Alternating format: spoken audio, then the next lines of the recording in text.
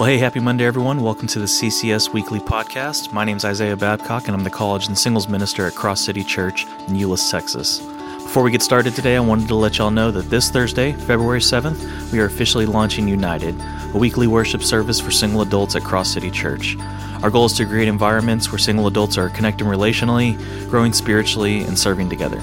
If you're a single adult in the Dallas-Fort Worth area, we would love for you to join us this Thursday in the chapel at 7 p.m. Cross City Church is located on 1000 West Airport Freeway in Euless, Texas, 76039. In this week's podcast, I'm stoked to have y'all meet Rian Slay. She's the producer at Cross City Church, and she is truly one of the coolest people I know. This morning, we talk about her love for the local theater, how much we both enjoyed Mr. Rogers' documentary last year, and we spend a good amount of time talking about the amazingness that is the Enneagram.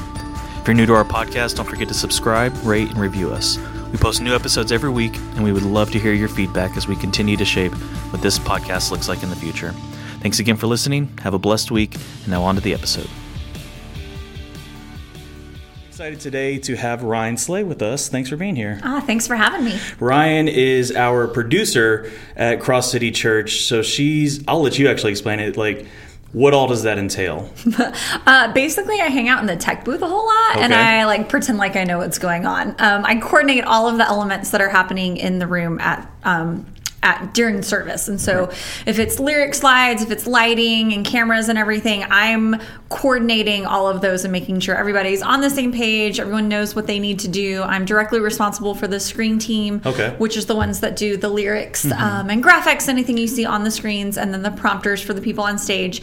And then I also run the 5-star team, which is a production team that kind of helps us make sure people on stage know what's going on. Like, the goal is to keep a distraction-free environment and all of that kind of stuff. So I directly run those two teams, and then I coordinate all the other teams that are involved on a Sunday morning. The 5-star, those are the ones that if anyone ever sees people with the headsets, following pastor and stuff like that, tell them, go here, don't go here. The headsets and the clipboards, that's them. They have saved us so many times in our productions. There was one specifically, I forget I think it was a Christmas production or some sort, but I had left a mic stand on the stage, and they were like, go get that. And so they do a great job. If you've ever been in a church before, you know that the people that run the slides are the unsung heroes. And so that's cool. I love that. But Ryan, you help make sure that the services go on without a hitch. But the thing that I love about you, and the reason why I wanted you on, is because there are so much more about you that I would love for our people to know. And we're just gonna knock them out. The first thing being theater. You called me, looped me in, roped me into this past year, and you have sparked a fire that I'm really excited about my next opportunity. But you are heavily involved in theater, and I would just love to hear about that. How did you get involved with that? Actually, when I was a little girl, I was about 10 when we moved to this area, and the church that we went to had something that no other church that we'd been to before had, and that was a children's musical. And so I had these grand dreams of being a professional singer when I was a child. As I grew older, those dreams waned, but for good reason. But I auditioned for the kids musical because I wanted to sing. I wanted a solo, and that was really all I wanted. I didn't want a part. I just wanted to sing. And they called, and I remember my mom answered the phone, and they offered me the lead acting role. Oh, wow. And I was disappointed. I wanted to sing. I was like, she doesn't have a solo. My mom was like, no, Ryan, you don't understand. This is a big deal. Yeah. This is the lead role. And I was like, but she doesn't sing.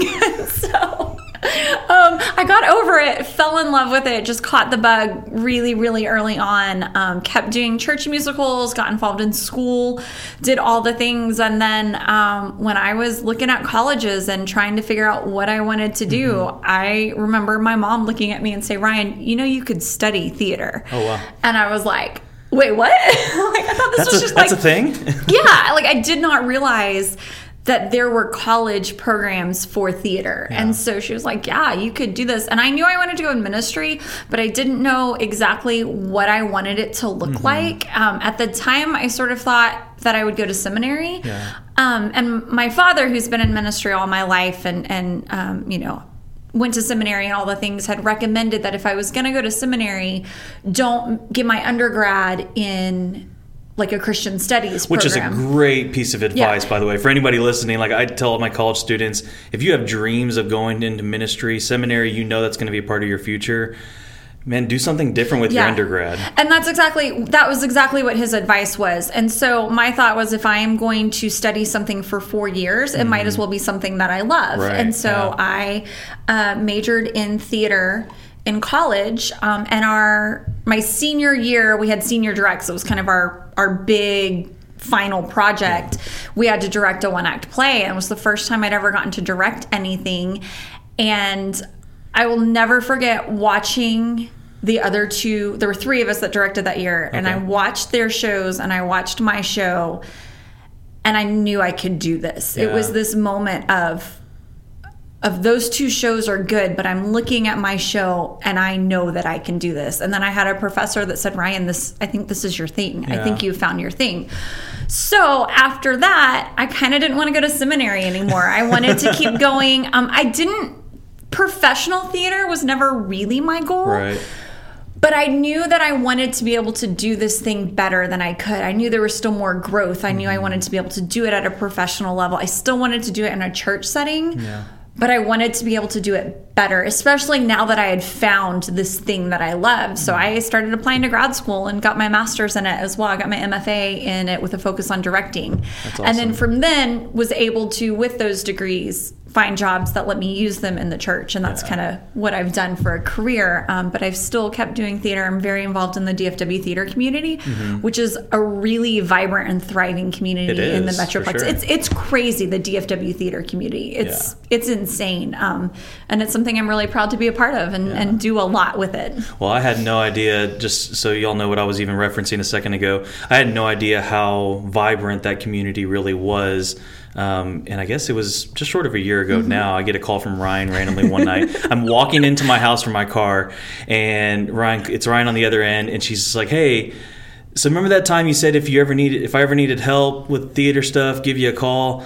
Well, hey, I need that." And then fast forward, make a long story short, I ended up being one of the scarecrows in The Wizard of Oz at the Artisan Theater, which is a theater I had passed. You weren't a scarecrow. Not a scarecrow. No, sorry. I was one of the crows in the scarecrow scene. Yes. Yeah, clearly it was my first show. No, I was not the scarecrow. There was a time so when you had called me and told me what that was, I had no idea what to expect. I was like, am I being asked to be the scarecrow in this show? It terrified me. So when I came there and found out, no, you were not the guy up there. But it was just such a fun time, and I can't wait to find some other way to get that back into my schedule. But that scene, that theater scene, it's great. It's wonderful. Now, so if y'all ever see anything at Cross City that has any ounce of creativity, more than likely Ryan's the one who had to do with that. So what are I mentioned the Artisan. What are some of the good theaters in the area that people can go check out? So almost every city around has a community theater. Okay. And a lot of times they're kind of hidden away, so you don't know about it. Mm-hmm. But Hearst has Artisan, Bedford has Onstage in Bedford, Grapevine has Runway Theater, Keller has some, even Cleburne. Cleburne has 3 different theaters, which is this random, but they're really great theaters. One of them especially has really made a name for itself. There's actually a local theater awards. They're actually coming up in the next month or so. And they're super fun. It's this big gala. You get all dressed up. If you have been nominated for Best Musical, you get to go perform a song. So it's like a reunion of your show again. That's cool. Super, super fun. And there's a ton of theaters in Dallas. There's theaters in Irving. Like every city almost has a community theater that you can get involved in pretty easily. I mean, they're always needing help. You can audition for shows, you can work backstage, you can do costumes or props, and the vast majority of them are volunteer run. Yeah. They might have a couple of staff members, or they might contract like a scenic designer, but they still need help building things or something like that. So it was really cool. So I would encourage anybody that's listening, jump on Google, find out where your closest community theater is, and then go get involved. If you've had most of us would never be willing to admit that at some point we had that thought or that dream of being involved in something like that, regardless of what the dream was. And I would encourage anybody, and go get involved. Go get involved with a production of a show and just see what it's like. But definitely start going and supporting your local community theaters. I had Dylan and Jordan Swingle on last week from Swingle & Co. and we were talking about it's the awards season. We talked about the Oscars a little bit there. One of the categories that we were talking about the other day that we really enjoy is the documentary category of the Oscars, just because of the stories that they tell and stuff like that.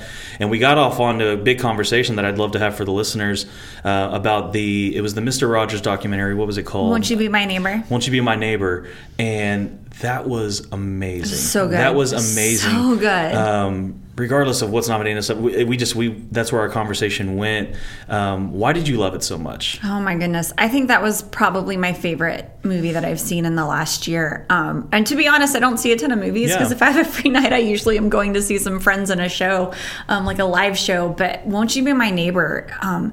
It was just so beautiful. It was a really well done documentary, but then it was, he was such a beautiful person, and the things that he was trying to teach kids and how important they are, and how he tried to teach them how do you deal with hard things, how do you manage emotions, the statements he would make, sometimes subtly, sometimes not so subtly, about the cultural events, how he helped kids deal with really, really hard things, and how he trusted children with those hard things. And instead of trying to sweep them under the rug and tell them nothing was going on, he said, this happened and this is really hard, and here's how we can deal with it. It was one of those, there were so many. I loved watching. We watched it as a ministry staff. We watched the whole entire thing, and I was hooked the whole entire time, because there was so much about his life that I didn't realize that he had battled against. In regard, so even when television was starting to become the forefront of entertainment for children, there's that segment in the documentary which is showing this is what they were all taking in. And it's not to say anything bad about those cartoons or whatever, but he had this heart that this is what your kids are taking in, and that's important, and that's a big deal. And so the fact that he fought that fight was so cool. And I think a lot of people have probably seen that scene, where he goes to the government, the committee, to get to lobby for PBS not being defunded. And it's a sweet clip, but there's so much more in his heart for the kids. Talk about that scene that we talked about.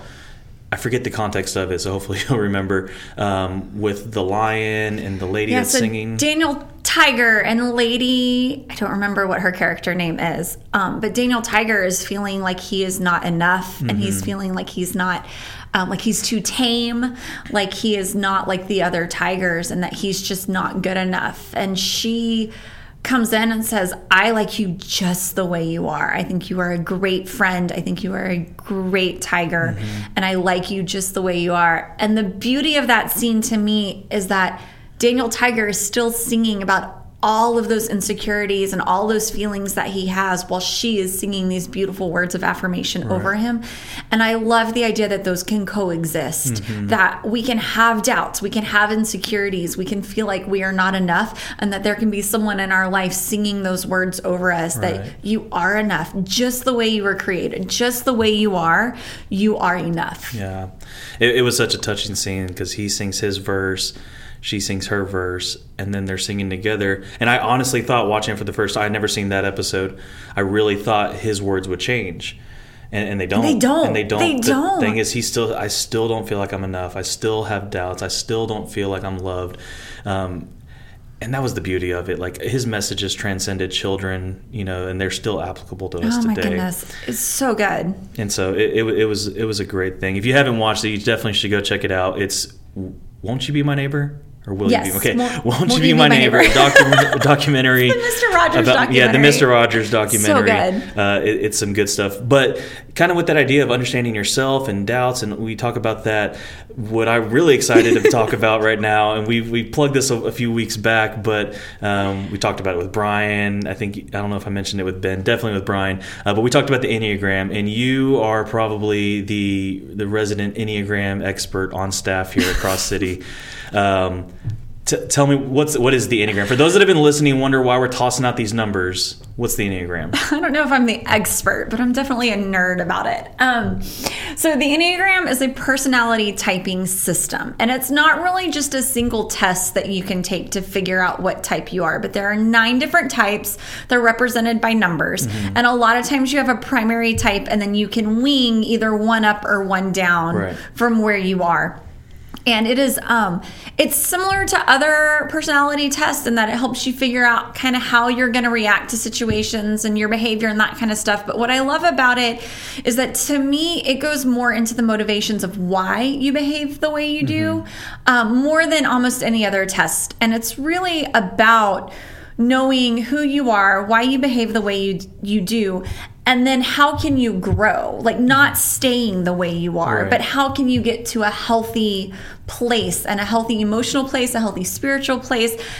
What is your growth path? What do you need to do to be a healthy person? Yeah. And I think that's what I'll just own it for everyone listening. Like, I was a huge skeptic of it. I had wanted nothing to do with it. I made fun of my friends that dealt with it and would just love it. But then the more, of course, because I've worked in enough places. Everybody's got their tests. Everybody has their thing, whether it's the DISC profile, Strengths Finders, Myers-Briggs, Culture Index, whatever it is. Like, there are so many of these things out there. I was like, I don't care. But as I dove into this, I was like, okay, hey, there's something different. Yeah, there's something different that's kind of hard to put into words sometimes. It really is. There's something different about this one. And I was trying to look into the history. It sounds like the history of it is debated. Some of it's like, it goes all the way back to like the 4th century. And I'm like, whatever. Like, and it's definitely a trendy thing right now. Like, it's super popular right now. But it is such a great tool. And I have learned, I think for me, what I've learned, I'm curious. I'll tell what my number is. What's your number, Ryan? I'm a 4. Okay, which is the romantic, or the individualist, depending on what source you're looking at. And so, what have you learned about yourself from that, and like, how has it benefited you? I think the biggest thing that's resonated with me the most is that some of the things that people have told me my whole life I need to change about myself, and whether that is, maybe it's not in so many words, you need to change this, but things that they talk about as like a negative aspect of my personality, or I'm just a drama queen, or I'm too emotional, all of those kind of things. Like, that's the way God wired me. And that's okay. It's okay to be the way God made me. Now, it doesn't excuse behavior. It doesn't mean that I can use that knowledge as an excuse to not grow and to not change. But there's a reason I am the way I am, and there are benefits to that. And one of my favorite authors on the Enneagram, he actually calls it your superpower. He's like, this is a 4 superpower. And when he'll talk about it, I'm like, yeah, but people have told me my whole life that's a bad thing. And what this system is telling me is, no, that's a beautiful thing. It's the way you were created. It makes you unique, and you are fearfully and wonderfully crafted just like that by your creator. Yeah. And the other thing I really love about it is it gives you a growth path. Like, it says, okay, if you're a 4, here are the things you need to do to grow. Here are the step-by-step things you can do to help you grow healthy. And then they'll talk about like the healthy behaviors of a 4. If you're a healthy 4, this is how you act. If you're an unhealthy 4, this is how you act. And if you are stressed, you probably do these things. And if you are healthy and satisfied, here's how you're probably acting. And there have been times where I've like done things. I'm like, oh, I'm stressed.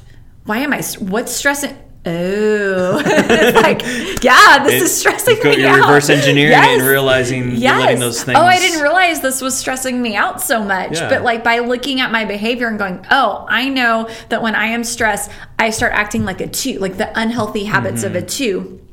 And when I get that way, I'm like, oh, okay, so something's going on. I should probably figure out what it is. Yeah, no, and so that's been the selling point for me. Again, you take all these things with a grain of salt. I think better understanding the Enneagram and what it's saying it is and what it isn't helps you better apply it. But for myself, so I'm a 2 with a 1 wing, and so for the 2 being the helper, I forget how they phrased it, but essentially the thing you got to watch out for, the bad habits, for me, it's pride. Like, that's the struggle.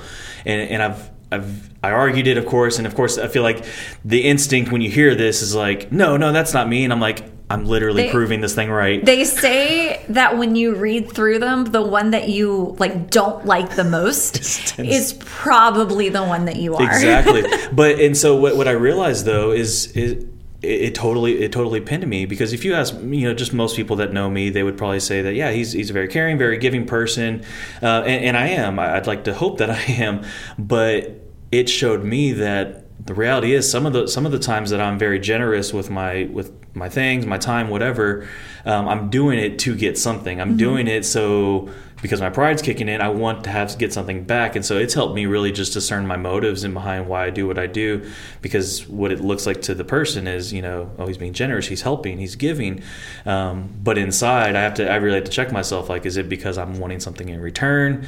Or is it genuinely because I want to help this person? And it really has just with that one wing. And so it's like, if I see anger, now I'm like, okay, well, I got to watch out for that.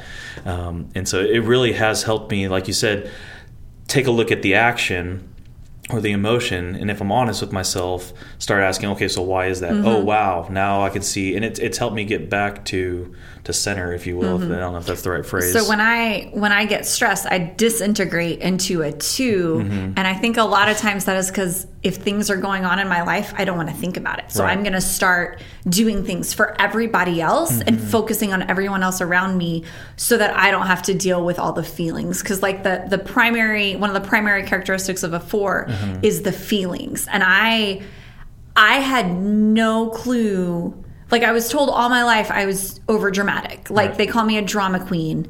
They think it's an affectionate term. And I'm like, I don't like that term. But the feelings are such a big deal to a 4. And I never realized that other people don't feel things the way I feel them. And what the Enneagram told me, and my mom used to say, or my mom will say, I feel things very deeply.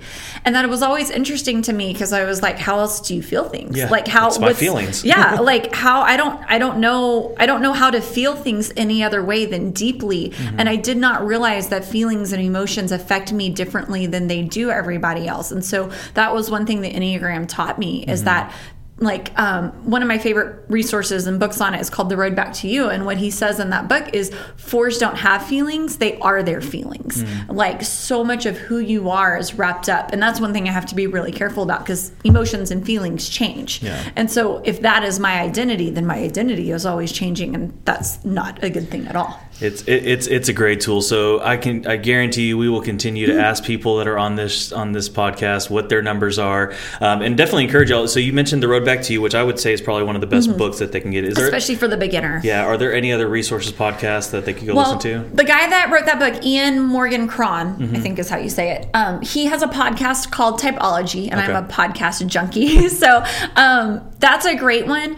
But then he has also been on a lot of other people's podcasts. So if you just put in the Enneagram into like the search bar, it will come up with all these episodes of all these different podcasts, and not just him, but other people talking about the Enneagram. And podcasts are actually how I first got introduced to it. So that's a great resource as well. It's been good. Yeah, you should definitely go check it out. If you want to know, okay, so what's your number? There's tons of tests. The free ones obviously probably aren't as in depth as some of the other ones, but a great place to start would be enneagramtest.net. ENNEAGRAMTEST.net. Go take that quick little quiz and let that kind of give you a starting point. But I would definitely say get The Road Back to You.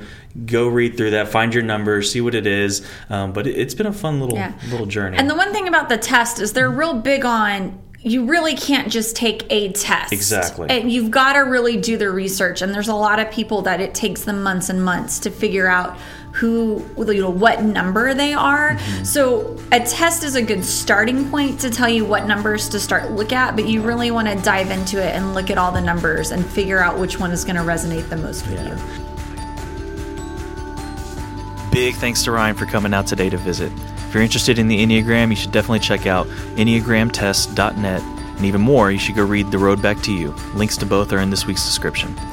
Don't forget to rate and review our podcast, and be sure to subscribe so that you don't miss an episode.